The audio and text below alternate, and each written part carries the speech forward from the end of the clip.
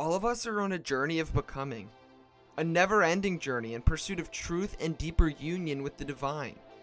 Many of you know that faith is a complicated thing, and that our journey of becoming can be both difficult and painful.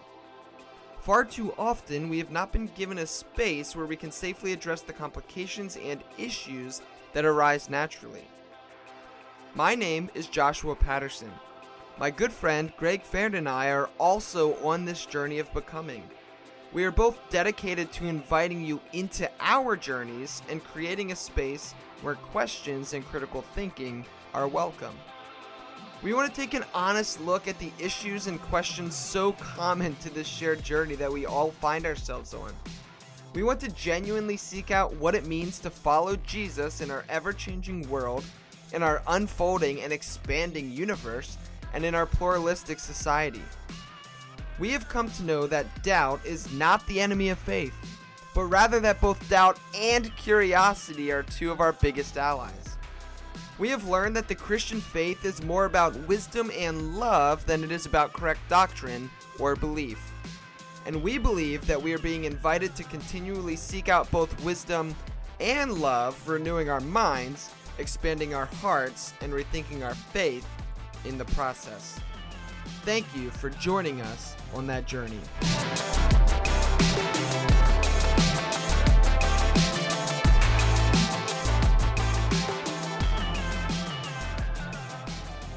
All right. Well, welcome back to another episode of the Rethinking Faith podcast. As always, I'm your host, Josh Patterson. And before we jump in today, I wanted to just throw this out there and do with this what you will. Rethinking Faith does have a Patreon if you didn't know that. And so if you don't know what that is, it's basically just a little platform where people who appreciate the work that Rethinking Faith is doing can choose to be like, hey, here's some money so you can do some more stuff. And so we have a variety of tiers starting as low as $1 a month up through $10 a month. And with that, you can gain access to some video content. So like more raw, unedited kind of video content of the podcast. But also we do a special show just for listeners called Happy Hours, where the S is in parentheses, with our friend Trip Fuller. And that is always a blast. And so that's a patron exclusive that you can grab over on Patreon. So if you like what we're doing and want to help us keep doing this work and also increase the kind of things that we're able to do, maybe go over to Patreon and check us out. I'll be sure to put a link in the show notes. And then also, if you wouldn't mind rating and reviewing our podcast on iTunes or wherever you listen to podcasts, that would be fantastic. Okay, enough with the icky, gross, capitalistic bullshit that podcasters say, that we rarely say, but have to say it sometimes. A much more interesting thing to talk about is actually the guest that I have with me today, and that is Andrew Schwartz. Andrew, how is it going, man? Going great. Happy to be here. Thanks. Yeah, thanks so much for agreeing to come and hang out. I'm excited. I've been a fan of your work for some time, and so I'm excited to have a conversation and see where it goes. But maybe just for starters, ready, like podcasting 101 question for people who may not be super familiar with your work or what kind of things you find yourself doing.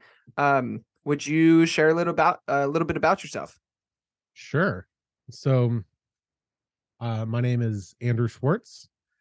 I am a professor of theology at Claremont School of Theology, based in Southern California. Although I live in Portland, Oregon now, and am teaching and working remotely. So it's back home to my Pacific Northwest roots.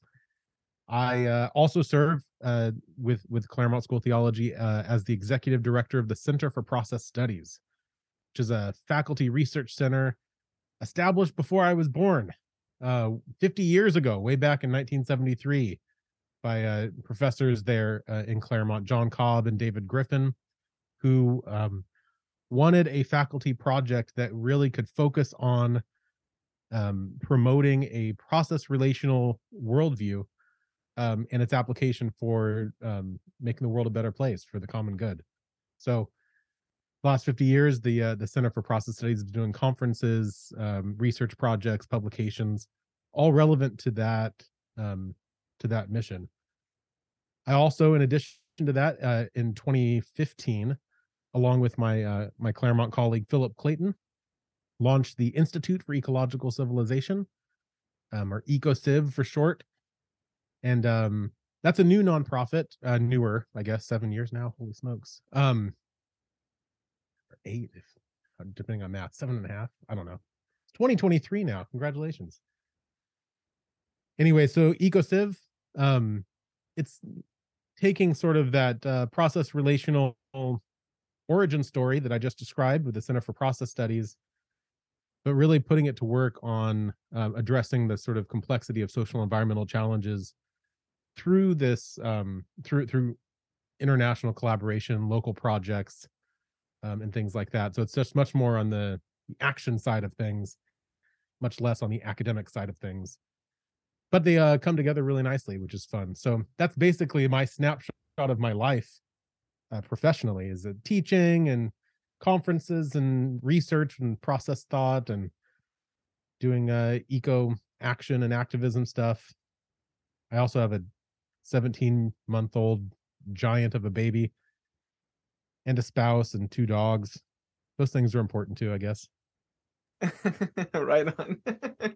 Nice. Yeah, that sounds like a lot of fun. I love, yeah, I don't know. Sometimes I aspire to having a fun, like, I mean this in a positive way, a fun, like, nerdy theology career that is also deeply in touch with like a more pragmatic side of things, where we can take our fun, lofty ideas and try to apply them to make the world a better place. That sounds like a really fun thing to do. So maybe one day. But for now, I'm a humble brewer and podcaster. But that's exactly it, though. This is it. This is the forefront of theology, right? I mean, it's so my hero and mentor John Cobb. He used to always say, theology is engaging the most pressing matters of your day from a faith perspective.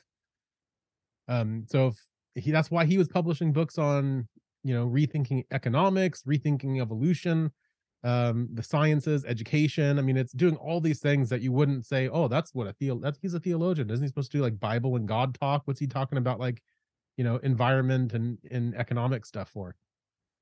Because he's a theologian, right? That's, for him, that's what theology is all about, is engaging the things that matter most, which is not just things, of an otherworldly matter, but definitely making the world a better place, which I think he would say is what Jesus calls us to do.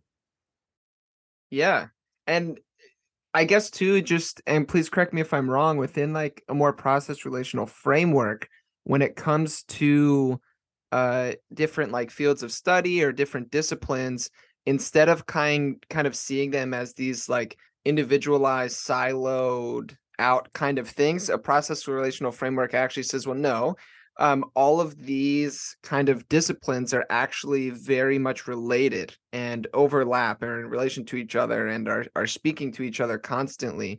And actually that like separating them causes all sorts of issues. And so a process relational framework, and like somebody like Cobb, what he's doing is trying to bring them all back into conversation together and say, no, actually, look, all of this is related and all of it matters. It's not a bunch of separate issues. Yeah. They're all kind of here together. I think he would say it's, specialization is important, right? We need doctors, we need engineers.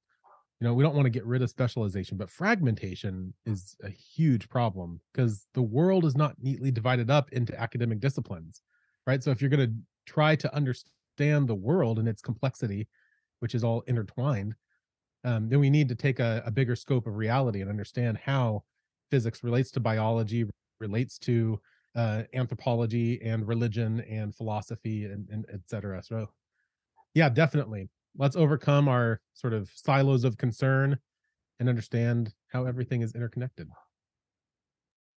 Sweet. Because specifically I wanted to talk to you about something you already mentioned, which is this idea of ecological civilization.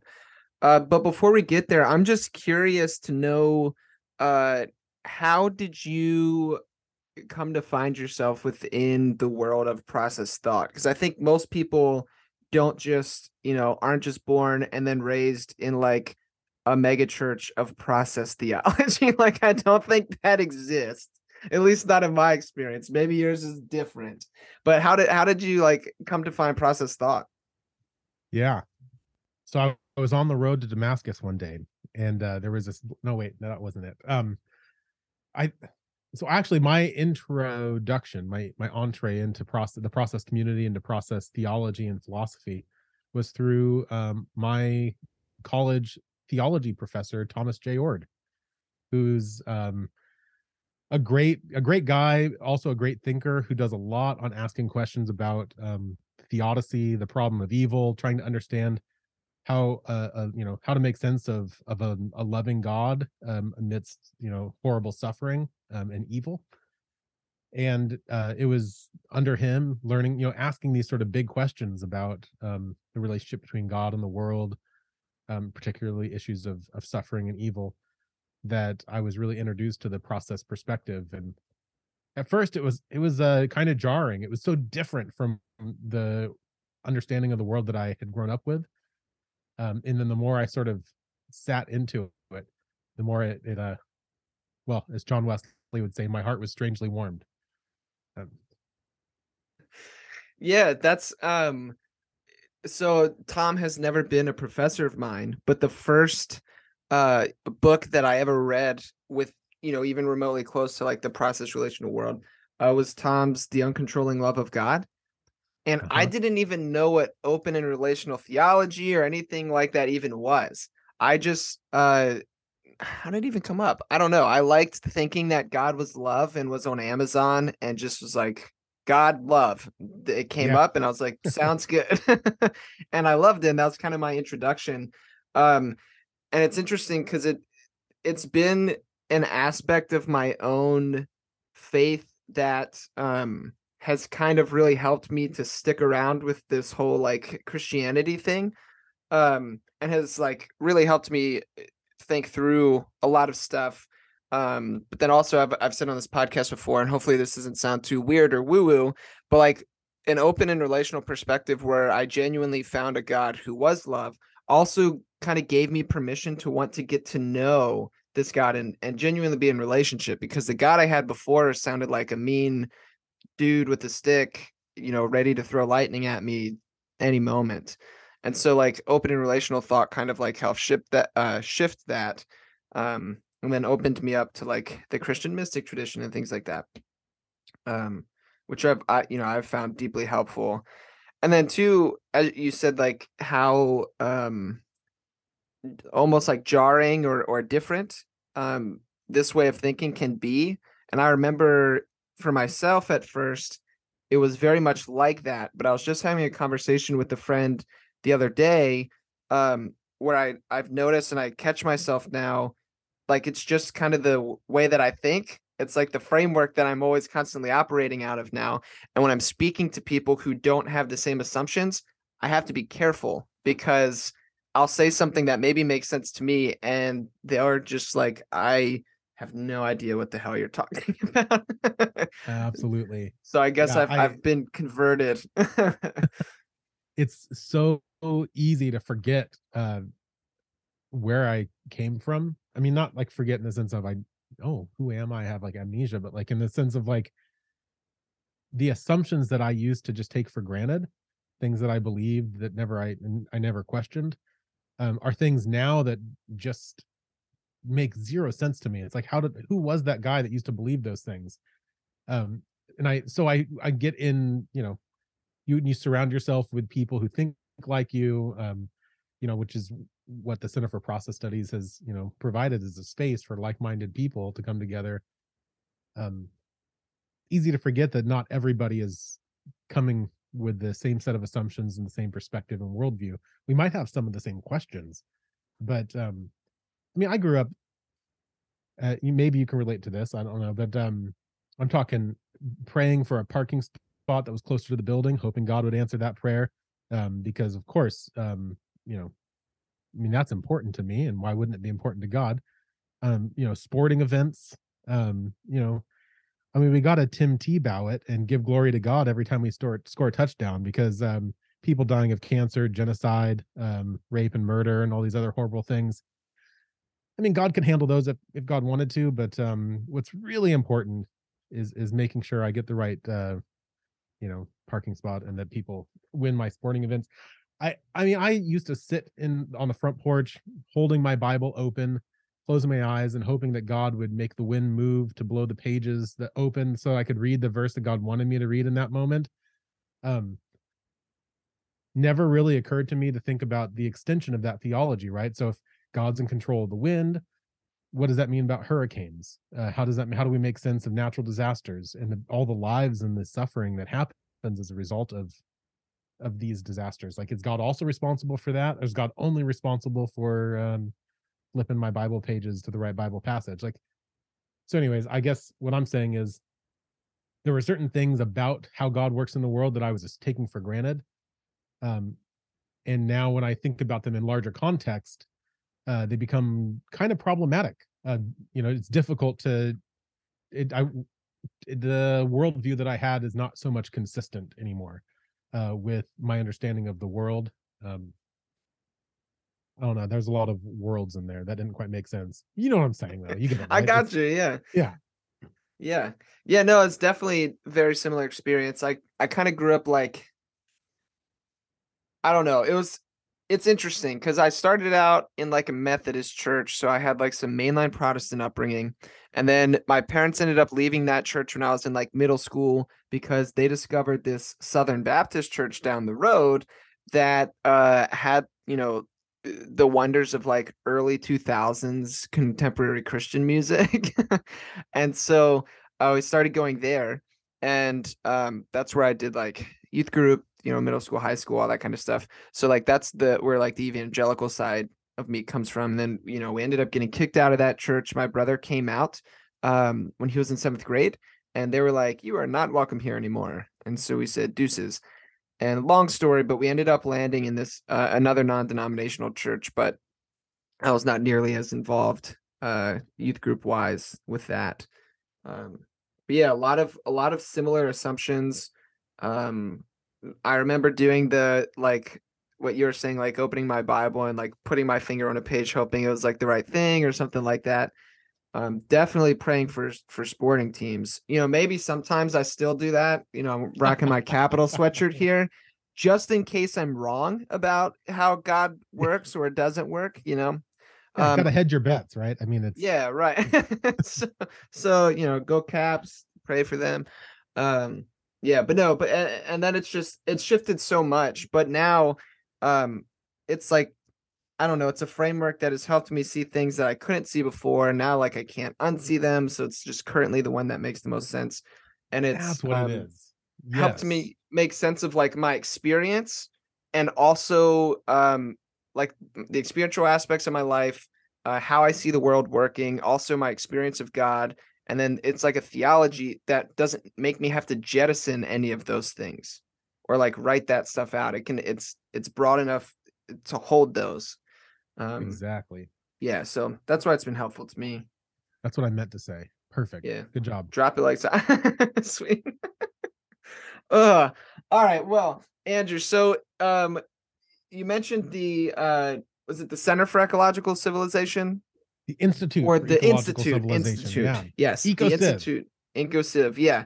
And also you wrote a book together with Philip Clayton, What is Ecological Civilization? Crisis, Hope, and the Future of the Planet. Actually, I read this over the summer at the River House, like on the water, which is like a getaway that I do with Noelle, my wife's family, every year.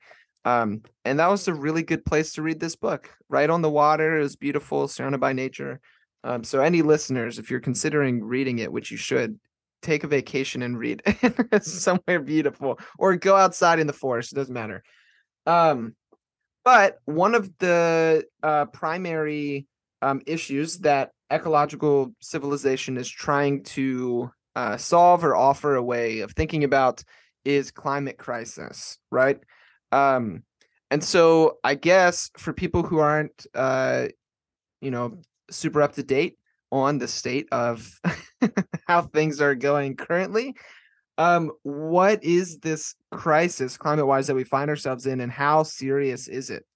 Is it just a bunch of liberal hoopla, or are we actually into some some troubling waters? Yeah. Well, I'll say that the climate science is coming in all the time, and it's not looking good, Josh. I know there's a lot of people who, oh, that's just alarmist language, blah blah blah, into the world, catastrophe stuff. But the fact is that environmentalism, I mean, we've been concerned about um this basically the environmental degradation since the 60s. I mean, this is not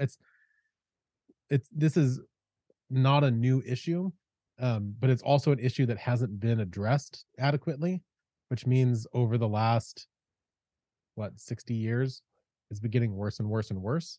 And the international panel on climate, I mean, the United Nations is coming out with all sorts of reports. Um, Basically, we're just saying that we're looking at the possibility of the sixth great mass extinction. We're talking, yeah, when we talk about rising temperatures and carbon emissions and rising sea levels and blah blah blah, it just sounds kind of like, what's the big deal? What we're really talking about is changes to the planet that are basically going to be tipping a bunch of dominoes that could make the planet basically uninhabitable. Um, at the more immediate future, before you get down that end road, it's going to make certain portions of the planet uninhabitable. That then is going to lead to climate migration. People are going to be migrating up, into regions that are not, the first to be affected. That's going to lead to all sorts of issues about power. Violence is going to have, probably increase. And all this stuff is already sort of happening already. I mean, it's not as if famines are a new thing. Like but there's been the earth cycles, right? I mean, that's sure. But it just seems like, based on the science, that where we're at now is an unprecedented time of human induced changes to the environment. As our technology has advanced just enough to make it so our impact on the planet was super problematic.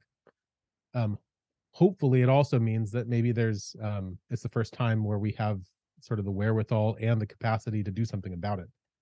So it's sort of this blend of the crisis that we face is sort of unique in this moment, but also the hope that we can find is unique at this moment. And sort of oscillating between crisis and hope is what that book is trying to flesh out. I don't know if that Yeah, makes any sense.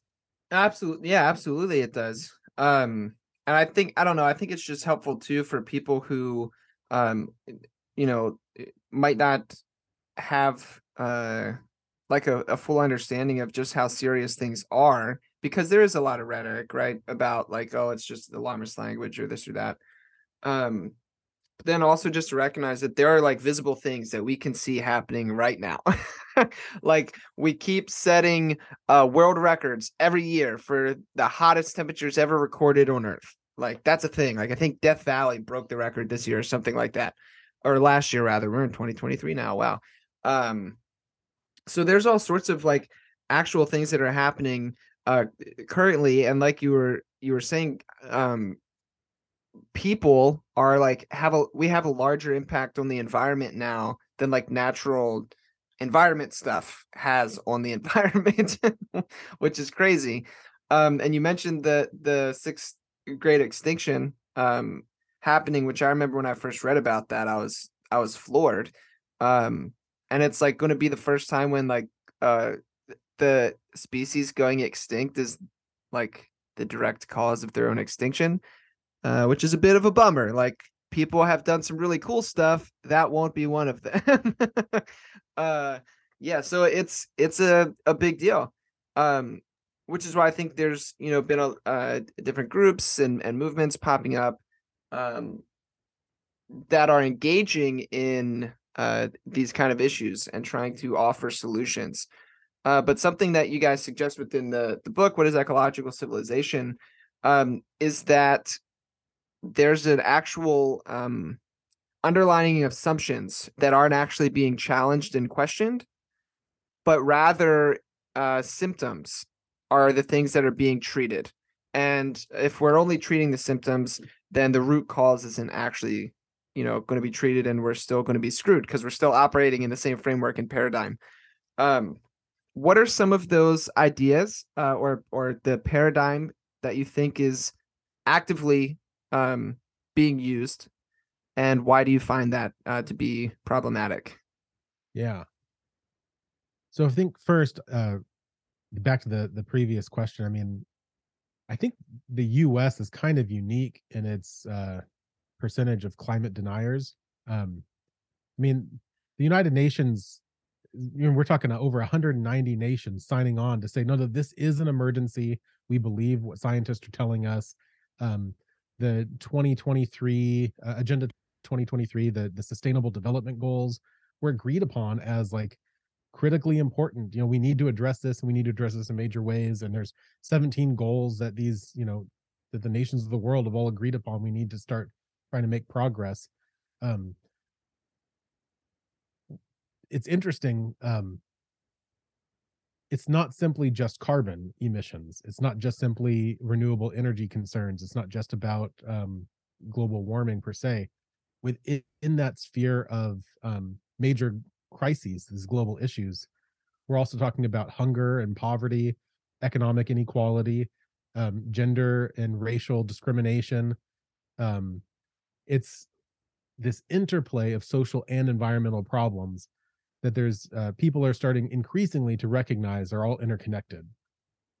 I think um, when we talk about some of the worldviews that contribute to the current sort of what we might call a complex crisis, this interconnected social environmental challenge that we're experiencing, um, part of the problem is this worldview that doesn't see things as interconnected, but that has seen things as isolated and fragmented. So some of us in this process relational philosophical community, some of us who part of the environmental philosophy, sort of eco philosophy history of thinking, uh, often point back to sort of the rise of modern philosophy, thinkers like Rene Descartes, 17th century worldviews, the foundations of the scientific paradigm of modernity that primarily sees the world as like a big sort of clock, right? Like a big mechanism, and it's out of that you get things like God is the sort of cosmic watchmaker, right? So like the deist understanding that was so popular in the 1800s, um, in the 18th century was largely sort of adopting this paradigm of how do we see the world? Oh, the world's basically like a big machine. And how do you understand a machine? Well, you take it apart, you examine the pieces, you see how it all fits together. Um, and we've accomplished a lot on that scientific understanding of the world, but it also fails to acknowledge the living and dynamic aspects of reality, the interconnections, the relationships. I think sometimes I talk about how you can learn a lot about a river by extracting some water molecules, putting them under a microscope, figuring out, oh, you got hydrogen and oxygen. It's like, okay, so H2O, that's great. And what does this, make up? You learn something completely different about the river when you examine how it flows, how it relates to the land, what's living in it, what's drinking from it. How if you introduce wolves into, a national park, it actually could reshape the entire direction of a river. I mean, our world is much more than what you get out of a mechanistic lens, right? Um, so so I guess what I'm saying is one of the big problems, one of that we would argue is this mechanistic worldview that instead of seeing the world as a machine, we say no, we should see it as a living organism, a living earth, if you will, framework. And that if you start from that starting point, it's completely different. So if the world's machine like, okay, well, what are machines? Um, Do they have intrinsic value? Do they have value for themselves? Do they have purposes or desires or goals? Or do they just do what they are created to do, purposeless, without really any freedom and creativity? It's just sort of programming, right? Um, so it was largely always assumed that, okay, well, humans, of course, we have some sort of freedom, we make choices. um and early in like modern thought, there was separation between the mind or soul in humanity from the body. And how do these fit together wasn't really clear, but that they were, but that was actually what made humanity distinct. Humans possessed a soul and a mind, and the rest of creation only had a body. It didn't possess that other feature, and that's what set humanity apart and above the rest of nature. And if that's your perspective, that's your worldview, well, it's going to be easy to say, how should we relate to nature? Oh, well, we can just do whatever we want with it. Like we are superior to and dominate over nature. It's our prerogative to use it however we want for our own immediate short-term needs and gains. We don't have to be concerned about, you know, the needs of what the needs of the planet would be, because the planet doesn't have needs. It only exists for my needs.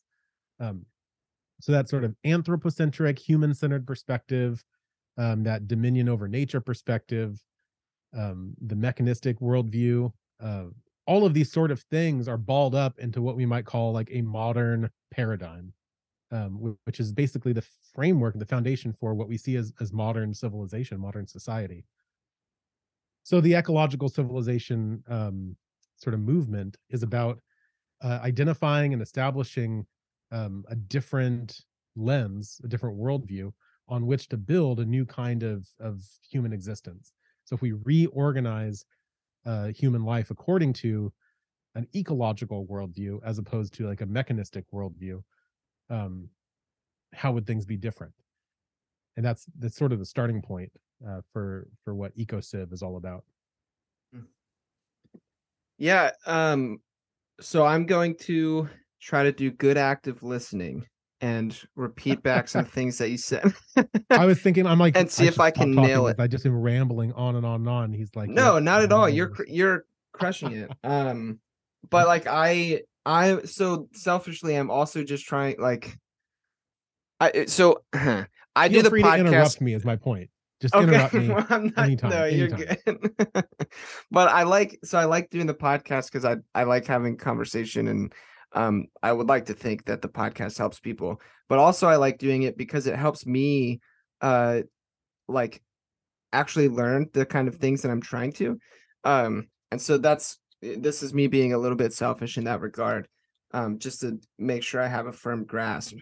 But one thing that I wanted to comment on before you said that is that I've when you were talking about things like hunger and migration and all these kind of things as a result from these kind of the climate crisis, one thing that I think is also interesting to note is that a lot of the times the people that have been the most impacted by these kind of things are not those who are actually responsible for it.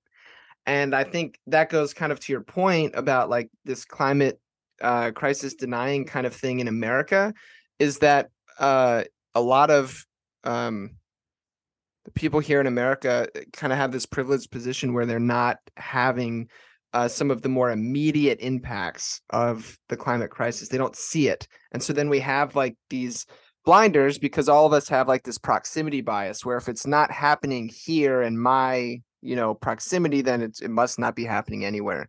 And so that's just something too that I kind of noticed and think is an interesting kind of, I don't know, aside or something to throw into the conversation in that regard. Yeah. And we've, unfortunately, I think we've politicized an issue that should have been a unifying issue. So it's now become a tool for division rather than a tool to unite all of life on this planet around the shared goal of continuing life on this planet.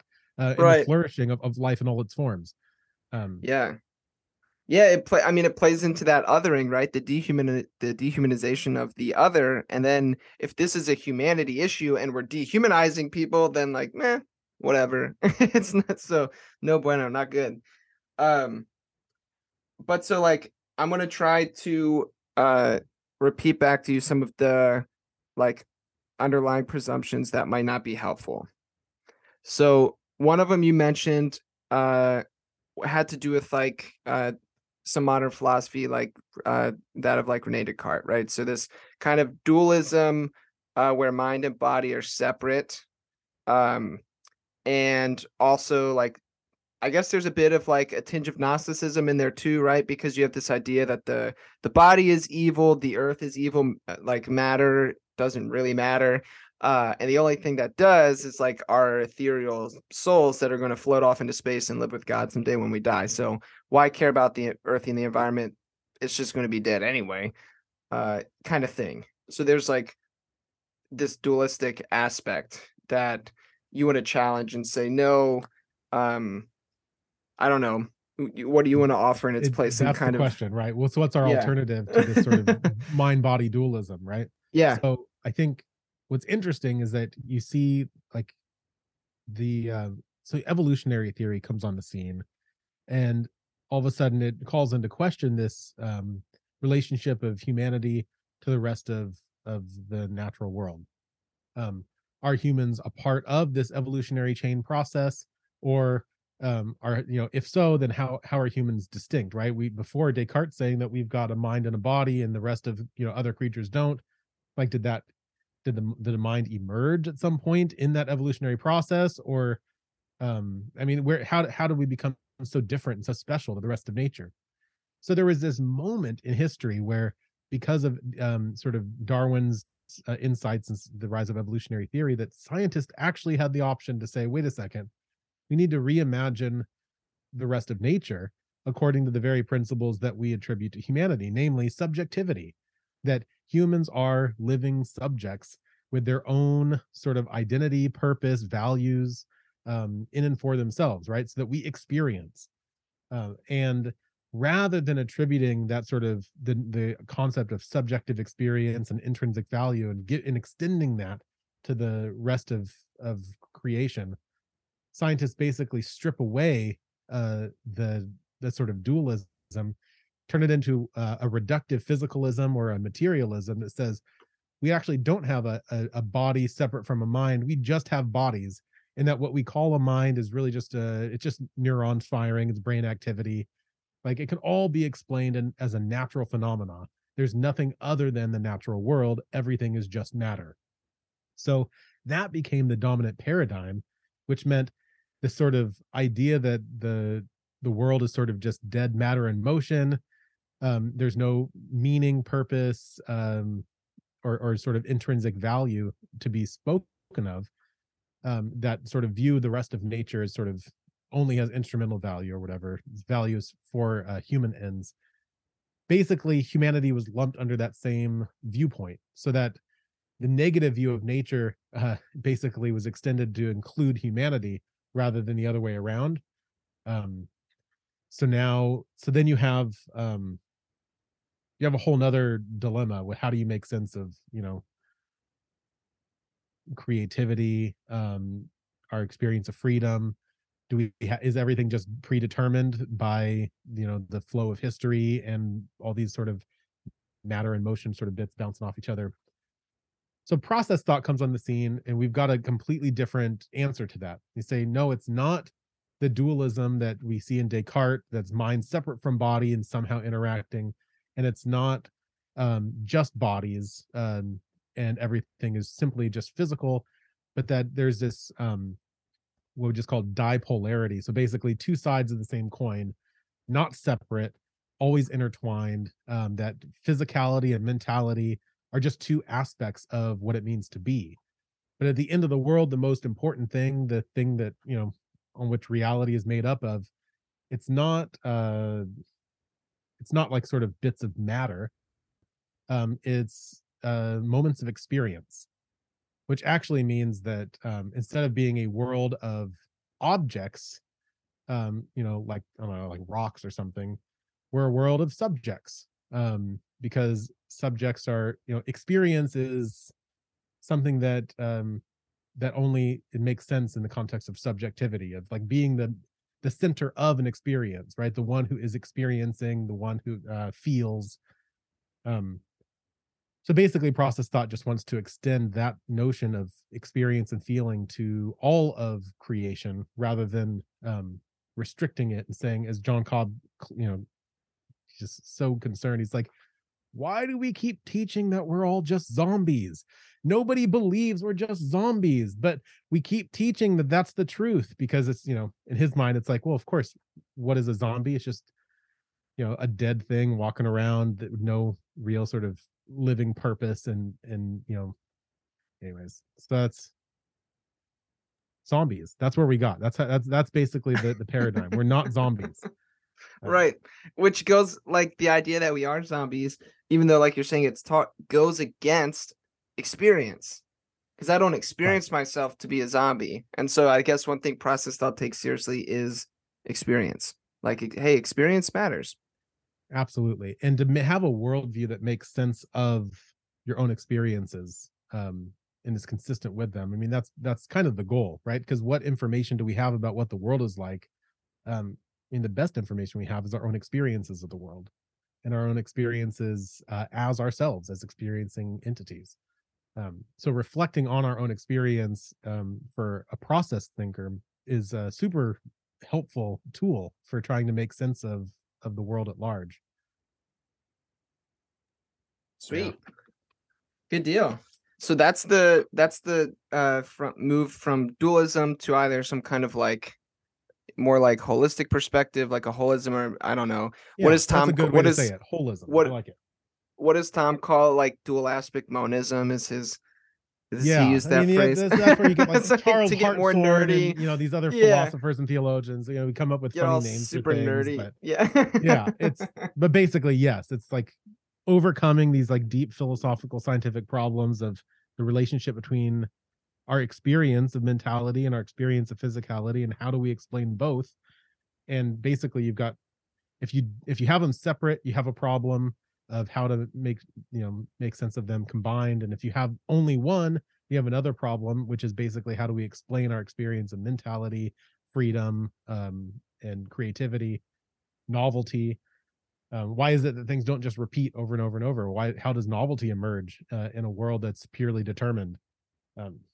There's all sorts of questions, but it's not like it's not like these conversations are over, right? They're continuing to happen in academic circles. Like, there's no set agreement across the board that says, oh yeah, this is the right metaphysic, this is the right holistic worldview. But we process people think, yeah, we've got a decent explanation for things that has actually held up for the last 100 years, despite new advances in science and new insights about how the world works. Those insights are actually reaffirming a process paradigm that predated a lot of those insights. So you get new thoughts in quantum physics, theories about energy and the transmission of energy. All of that seems to be more or less supported by Alfred North Whitehead's philosophy from the 1920s. Now, what happens if Whitehead was wrong? Great. Okay, let's change our theory, right? It's not about Whitehead worship or any sort of dogmatic perspective. We're trying to do the best we can to make sense of the world around us, and to provide a framework for meaningful, enriched lives. And I think you do your best, you forget the rest, and feel free to be open and adaptive, and make changes accordingly as new information is made available to us through our own experiences, through scientific insights, through all sorts of things. Aliens showed up on our planet right now, and they gave us a whole different set of knowledge and tools to work with. We probably have to reconsider some things. Yeah, I think that. Yeah, I think so. Yeah, for sure. And I think too, like, that's one thing that, another thing that has been so attractive to me within like a more process relational framework is this kind of flexibility. And also the way that like it plays nicely with science, especially like weird science like quantum physics and such. But also too, one more shtick for my Christian mystic friends out there. I feel like it plays nicely with a lot of some of the stuff that mystics within the Christian tradition since forever have been saying. And yeah. I'm like, maybe we should pay attention to that, because that's weird that just happened to work out that way. So Absolutely. I think so much of our like the dominant perspectives and worldviews, they seem to be supported by like typical everyday experiences, but they seem incapable of capturing the things that are most interesting to us, those experiences that are more unique, extraordinary. And whether you're talking about mystical experiences, psychedelic experiences, uh, whether you're talking about the quantum experience, and entanglement, like there are certain things that like the dominant paradigms just have a difficult time making sense of. Um, and I think that's where you have a process lens comes in and says, yeah, we don't just need to dismiss those things that don't fit our paradigm and say they're irrelevant, they're externalities, there's something that shouldn't be considered. We need to widen our paradigm and our scope to try to include them and make sense of them, because those experiences are important and valuable parts of reality as well. Um, so if you have a worldview, if you have a paradigm that's not capable of including mystical experience, it seems that you probably have a faulty paradigm.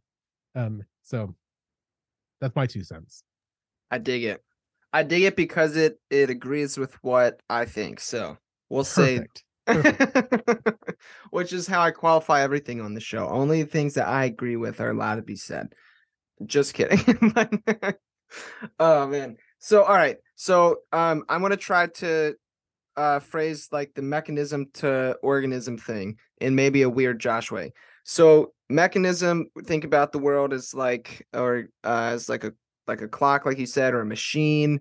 Has been the dominant paradigm. But when we shift out of that and look at it as rather organism, it's almost instead of trying to um break the world down into little pieces and learn what they are smaller, even though that can be helpful, it's actually recognizing how the world works in its larger relationship.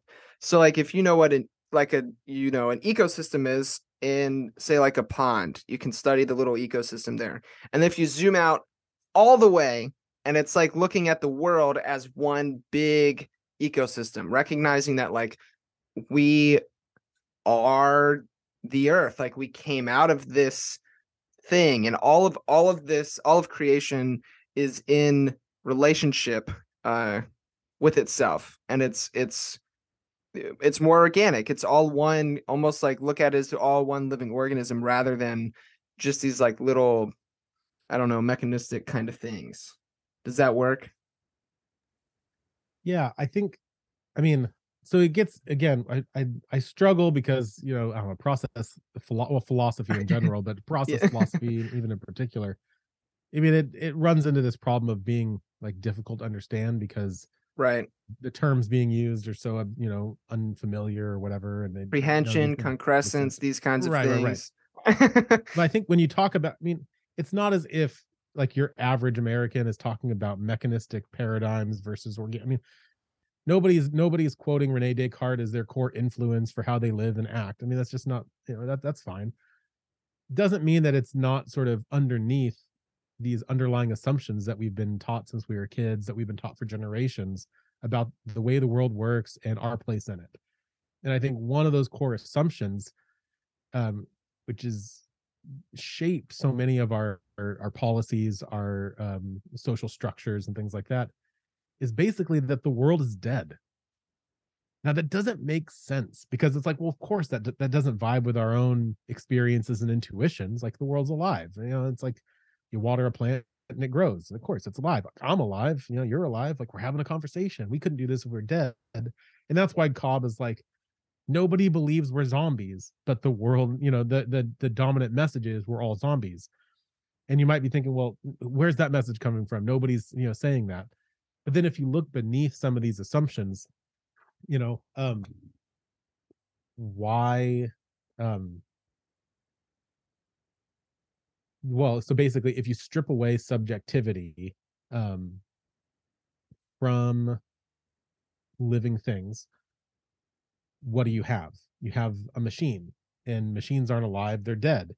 um so are we basically just machines? um I think, and then of course that, I mean, maybe some people are like, well, what about like artificial intelligence? What about like could machines be alive? Maybe you're, that's a whole different ball game. I'm all game for talking about it. But I think the question really is, um, if the world is alive, if the world is, if we are part of a living web of life, how should that change the way that we live? How should that change the way that we think about our relationship to nature? Um, should we farm different? I mean, for example, like our dominant way of raising food, growing food, right, through agriculture, is a paradigm that's basically, we need to control the environment, we need to dominate over it. So we're going to grow a bunch of stuff, um, but we have to use a bunch of pesticides in order to keep away pests, and then we have to genetically modify our crops in order to make them sturdy enough to withstand the pesticides as well as harsh conditions. Um, and we're basically just going to force our agricultural desires on the context and basically tame the land.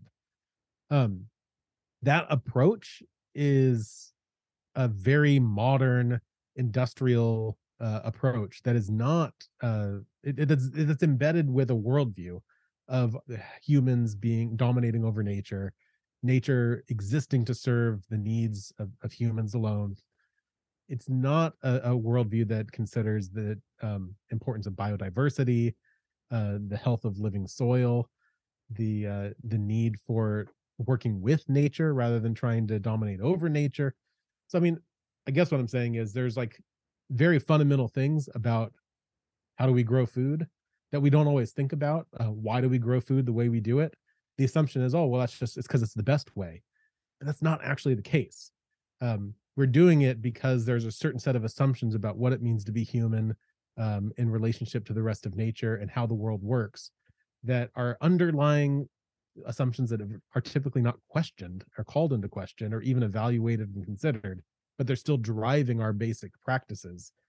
And I think what we want to do as part of an eco-civ movement is to raise those issues and call them into question.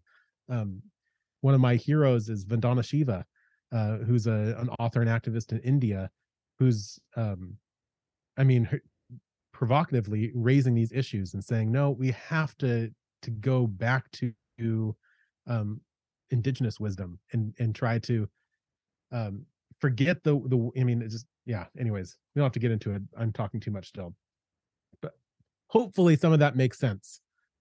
Yeah. Restate it, Josh. No, I think I very much think it makes sense, and I like that you bring up the example of farming because it is such like a practical way to talk about how I don't know, like a way that we can learn from the environment and like from nature. Like nature was growing that shit way before we figured out how to do it. So we should probably ask them what's up, right? Um so yeah, I think that makes sense, and it kind of gets into like one of the critiques you make in the book as well is we have like this unlimited growth kind of paradigm. Like capitalism is kind of based off of that idea, and we've actually gotten to a point where we know like this is just demonstrably false. Like humans are quite literally stripping the earth clean of its resources. This myth of unlimited growth, not real. It's not sustainable, it's not attainable, it's not going to work. So yeah, I think farming is a really good like just practical kind of I don't know, down to earth way of looking at it. And also too, I guess when you talk about like recognizing that the earth is alive, that it's living, is another way of saying like the earth is still in process. Like everything is still this like interrelated process moving forward. It's not just static. We don't live in like a static universe anymore. Well, we never did, but we thought we did. Thought we did, right? Right. So it's just that helpful shift. Yeah. Well, in the economics thing, I mean, it's the mainstream economic theory has basically been so focused on um, the circulation of money um, that it's sort of excluded things that aren't part of that formula. So um, so in economic terms, there's these externalities, basically the natural world, the environment, that is sort of written off as irrelevant to so that's why you have these principles of like unlimited growth on a finite planet, which just doesn't make sense. Just practically speaking, it doesn't make sense like to our basic intuitions. But in economic theory, a mainstream economic theory, it makes total sense because um, the limitations that you're talking about are excluded from consideration. So, I mean, early on, you had people like Herman Daly, who actually worked with John Cobb on some ecological economic theories, trying to include the environmental world in our economic theories and practices and systems. Kate Rayworth has done a great book called Donut Economics, which is taking that same frame and you think of it as a donut, right? Like we have to include our environmental sustainability and environmental, just basic material limitations as part of our economic formula. But beyond the sort of exclusion of the natural world from economic theory, you also have this issue of sort of the self-interested individual at the center of capitalism.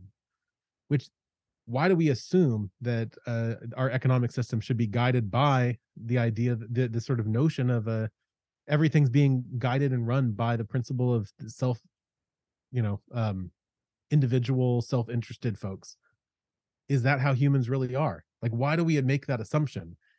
Are we really primarily just individuals? Are we actually persons in community? Do we really only care, about our own self-interest, or do we actually care about the interest of those around us as well? Like, so I think the philosophical assumptions beneath capitalism even need to be stripped down, questioned, re-examined. And what you might get is instead of measuring economic activity just through like market activity and the flow of money, maybe we can measure the success of the economy not by how rich people are getting, but actually how well other people are doing. So like well-being, happiness. Do you have good relationships? Do you have all of the material sufficiency that you need? Do you have access to food and water and home? Are you spending 4 hours in traffic every day in order to commute to your job? Like, should these also be considerations in the quality of life that is being measured by, when we measure how human communities are doing? But if you simply just use GDP, gross domestic product, as the measure of success for a nation or an economy, you're missing a lot of the equation. So within the ecological civilization movement, there's people who are working on well-being economies, ecological economies, donut economies, circular economies, and regenerative economies, and all of these are trying to widen the lens of economics and in economies to be more holistic and inclusive of the things that actually matter to us. Yeah, it's a lot. I mean, we're talking. It is, yeah. I mean, and this is the civilizational piece of ecological civilization. We're really talking about rethinking the entirety of how human life is organized on this planet globally, but with respect to very specific local communities. So everything's included: rethinking agriculture, rethinking economies, rethinking politics and governance, rethinking education, rethinking transportation and energy. It's everything about how life is organized needs to be. It doesn't mean we have to start from zero. It doesn't mean you get rid of everything and start from scratch. I mean, that would be impractical and irresponsible. But it does mean that we need to rethink and to restructure society, because actually there's this within systems thinking, which a famous sort of model that has been featured by MIT thinkers, part of the insights that led to the Limits of Growth book that came out of the Club of Rome research, led by MIT thinkers and computer scientists who are trying to change the way that we see the world, not simply as linear, but also sort of as these complex webs of interconnection. So very much amenable to like the process relational worldview, but coming at it from a completely different background. So this systems thinking perspective, you'll often see like an example of like an iceberg. Um, you see only what's above the surface, but there's all this mass of the iceberg that's underneath the surface, these invisible things we don't actually see. And the point, I guess, is that what we see are just the events that are happening in the world, and responding just to those events without understanding what's beneath them. We're talking the patterns and trends historically, the systems and structures of society, and the way things are organized, and the mental models, the worldviews, the values, the core beliefs and assumptions that we have about the world and our place in it.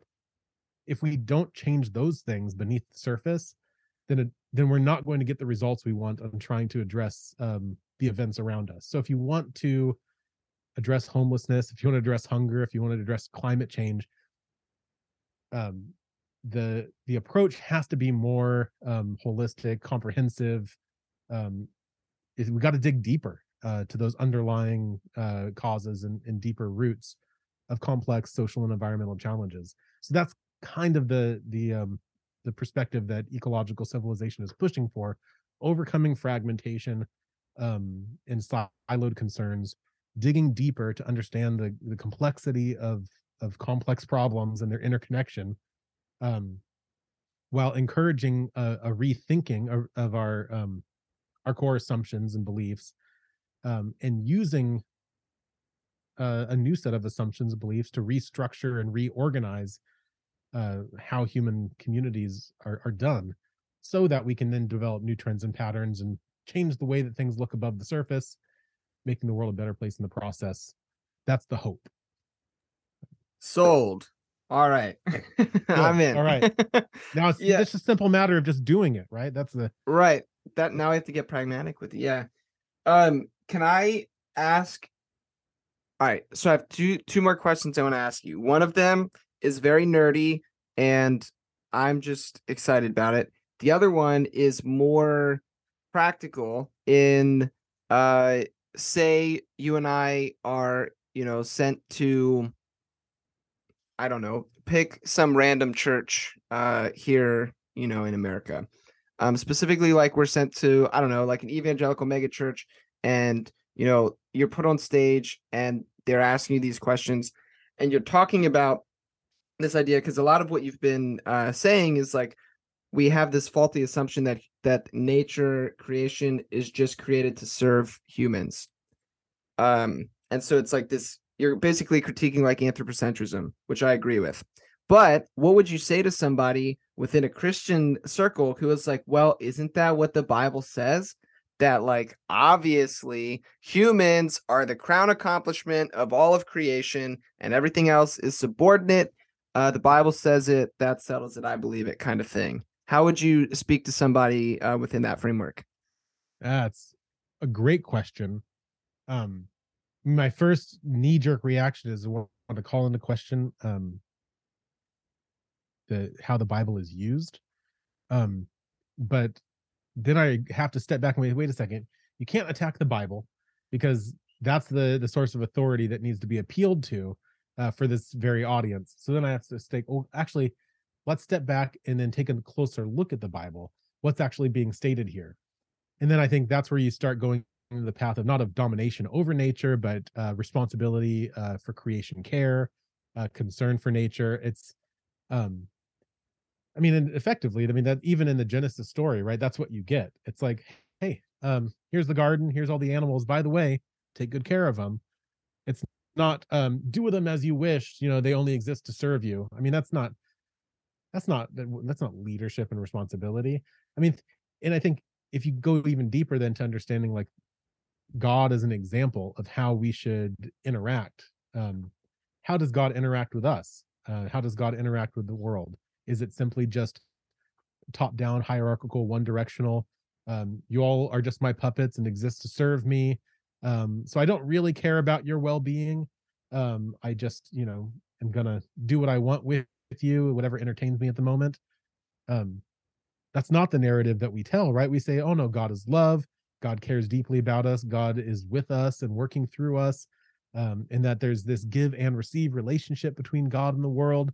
The entire story of the incarnation, the idea that God is taking on human form in order to live among us, to be with us.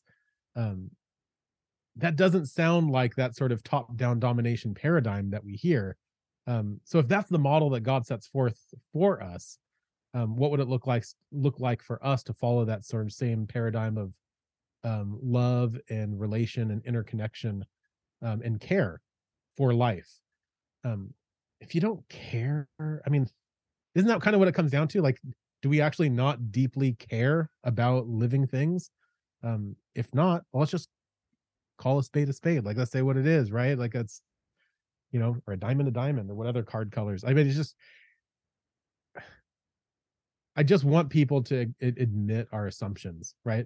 It's okay if we want to say, I think that I, as a human, am more special than a squirrel, and I shouldn't have to care about that tiny squirrel's little nuts. Like, that's not my concern. Like, I've got my own concerns, and it's not the squirrel. Um, okay, we can admit that, but then we have to justify it. I think that's a whole nother issue. Like, how do you justify your stance that you are superior to and above, and you know all this other sort of thing, of the rest of other living things? um I think it could be justified, maybe. I mean, it's, but that's where the work starts. Let's reflect on it, let's talk about it, let's not just take it for granted, that, I don't know, the only thing that matters is me and mine and my perspective. I mean, that doesn't sound very Christ-like. Yeah. One point of clarity from what you just said: when you're referring to the squirrel's tiny nuts, are you referring to the food that the squirrel eats, or are you saying we should care about the size of the squirrel's genitals? I couldn't even Double ask it entendre, with my that last friend. thing. It was well done. Thank you, thank you. Wow. Nice. Okay. Yeah, so you heard it here, folks. Both and perfect. Fits a process framework. All right, so last nerdy question for you. I personally have found within my own like, why should I care about this ecological kind of stuff? One of the things that helped shift, in my perspective, like theologically, was adopting some form of like panentheism. And I know panentheism is, prominent, I guess would be a good word, within a lot of like process or even open relational circles. And so, like, um I don't know what, like, would you agree that panentheism can be a helpful tool uh for, just theologically thinking about creation care and the environment and stuff like that? Mhm. Yeah, does that question make sense? It does. So Okay. I think there's a couple things wrapped up in that. So one is, I mean, the big question is just, how is God related to the world, right? So if we're going to talk about care for the world, like, what does that have to do with God? And if you're a pantheist and you sort of say, well, all is God, and God and the world are sort of identical in that sense, like, um, care for the earth is care for God, and care for God is care for the earth. So, like, the two are one. Um, a a panentheist might say, I mean, there's a variety of expressions of all of this, right? And you might say, well, um, all is in God, which means the world is in God. God is also in the world, intertwined with the world. Um, and it's sort of that intertwinedness of God and the world that could say, well, again, if you care about God, then you should care about the world, because the two are not separate; they're actually all intertwined. Um, I think I think that can be very helpful. I think it's a more than just like a theological like explanation to convince us to care about the natural world. Um, I think where a panentheistic perspective is valuable a lot of the times is wonder and awe and appreciation for nature. You're talking about mysticism earlier. I mean, there's something about going out and standing in front of a river, gazing at stars, bathing in the forest. Um, Forest bathing is a thing, right? Just, you don't have to be naked. You can just walk around the forest with clothes on. It's called forest bathing or whatever. Where you're, washing yourselves in the greenness of the forest. Um, I mean, appreciating nature, I think, is often more easily done if you see it as a spiritual experience. And if you can see God in the world that you're trying to appreciate, um, it's easier to walk away with a sense of awe and wonder and appreciation of the sacredness of reality. So a lot of people who are interested in like religion and ecology, from all sorts of traditions, the sacredness of nature is one of the huge like key talking points. Because once you see nature as sacred, then of course you're going to treat it as sacred, and that's going to lead to a better like relationship between you and the natural world, and God's a part of that. I think the other unspoken element, and maybe this is more unique to a process worldview, is the issue of omnipotence. I know you've talked with Tom Ward about, his, was it omnipotence or whatever, how I can never say it. Yeah, His however new Tom idea. says it. Whatever you say, Tom is right. He Exactly. listens, so you can talk directly to him and tell him he's wrong if you want to. He's No. I would never. I would never.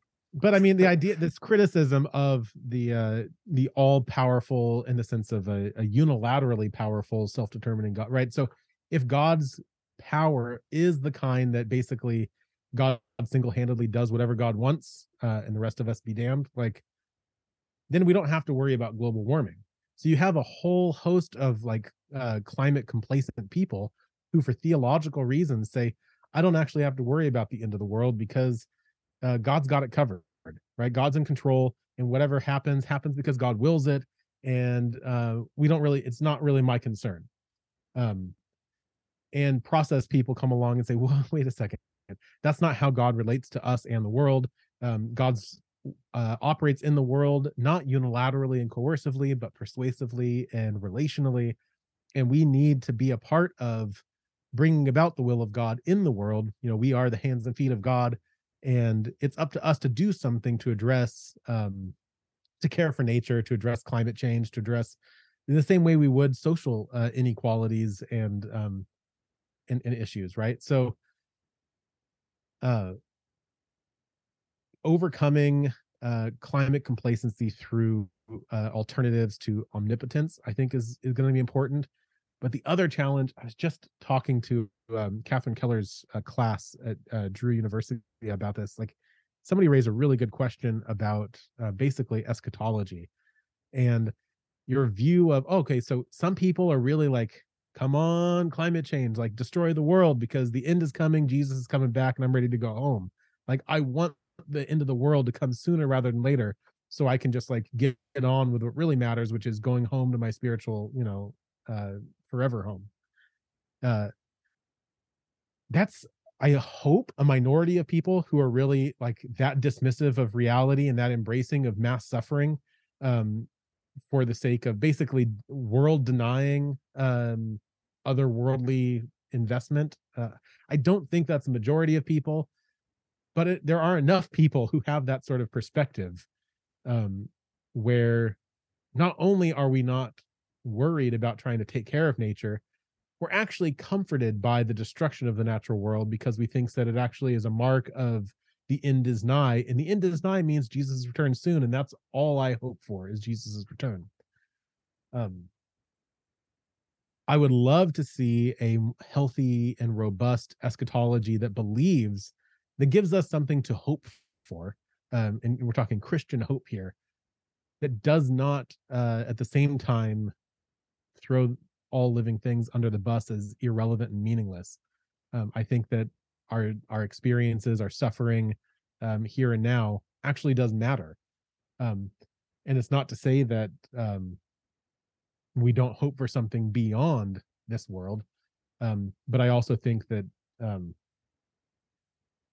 it doesn't seem like God, it doesn't seem like Jesus really want to like throw away this world. Jesus is the incarnation, whole notion. I mean, it seems like kind of a big investment on like trying to make the world a better place. Not just saying, well, let's just give up on it and I'll come back, so none of this really matters. I think the world matters, basically. I think your life matters. I think the lives of those around me matter. And because of that, I hate to see a dismissal of that mattering to other people who just say, well, no, what only thing that matters is what comes after. um that's sad to me. It's a dismissal of life. And what do you have? It's not, I mean, life is what we've got. uh, let's Yeah, anyways. like life is this life that we have is like the only thing we really have access to. Like, and none of us have access to what happens after we die. We can like hope, right, and have like maybe some ideas or something. But like, yeah, I'm with you, and you. It's funny that this is the second day in a row now eschatology has come up. Um, and I think like you're gonna put me into like Pastor Josh mode here. And I'm gonna start talking theologically, but I think eschatology is so freaking important for exactly the kind of reasons you're talking about, which is one of the reasons I really like, the work of someone like N.T. Wright, and his book Surprised by Hope, where he talks about not the earth being destroyed, but rather the restoration and redemption of all things, right? And even within Revelation, which so many people go to and use it as like a end of the world, prophecy thing, which I think is totally abusing the book. But even within that paradigm, it's the city of heaven, so to speak, coming down to earth. It's the two overlapping as one, not this like separate dualistic bit. And so if we have shitty eschatology, then yeah, it's going to lead to exactly what you're talking about. But when we have a solid eschatological hope that we can lean into and strive for, then that's going to inform, like, in my mind, it forms everything else. Like our soteriology is going to be shaped heavily by our eschatology. And so like if we have this escapism kind of bit, then like that's very individualistic. Instead of what I think needs to happen is this recognition that my salvation is deeply wrapped up with your salvation. And I think that's true. My salvation is deeply wrapped up with the salvation of nature, of all things. It's all together. So the salvation is this more holistic perspective. And then that gives us a grounds for what I think is the truly prophetic, which is the Martin Luther King Jr.'s of the world speaking truth to power. And so like without that kind of eschatological hope, like, I don't know. So I'm with you. A theology of liberation has to include a liberation of this world. Yes, it has to. Absolutely. Right. Yeah. So not from this world, of right. this world. Of this world. Very different. Yeah, big time. Big time. So I don't know. All that to say, rock on. Yeah. Oh man. Well, yeah. That's shoot, eschatology. That was like one of my first loves in theology was eschatology, and then I would just go around and tell all my friends that they were wrong because I read like 2 N.T. Wright books. That was early Josh theology days, so I don't know. Yeah, now you got me thinking. I need to start telling people that if they don't care for nature, that they're going to be left behind. So you can like sort of use their eschatology against them. Yeah, that's nice. That's a solid tactic. It might work for the movement. It's for the movement. Just for the yeah. Maybe not. But it's always good to end with eschatology, right? The theology of end things. So yeah, well done. More can be said. We didn't even plan that. Just boom. We just both of us gave into the divine lore, leading us towards eschatology, and we just gave a thumbs up. So well done. Oh man, well, Andrew, this has been a lot of fun. I would love to chat again sometimes. There's some other things I would like to, pick your brain about. One of them being just like, how can we have a more robust pluralism that doesn't suck? That would be a lot of fun. I don't know. That would be a lot of fun. Yeah, this has been great. Thanks for hanging out. Yeah, it's a pleasure to rethink faith with you. Thank you. Yeah, absolutely. For people who might want to like get connected with you, or the Center for Process Studies, or the Institute for Ecological Civilization, where should people go? I mean, I've got a website, It's like a WM for William, which is my given first name. AndrewSchwartz.com. I always wondered what the WM was. Mm-hmm. I didn't know if it was a title or not. It's just my first name, but I go by my middle name, so it gets confusing. I dig it. Yeah. But nice. Yeah, I've got contact information there, I think, or you can just email me. The Center for Process Studies website, the EcoCiv website, I think they all should have contact info for me there. So sweet. As well as the CST, the Claremont School of Theology site. So. Claremont, I'll include that. Claremont. And also I'll include a link to What is Ecological Civilization as well for people. Beautiful. So, cool. All right, man. Well, thank you again. And listeners, as always, thanks for hanging out today, and go in peace.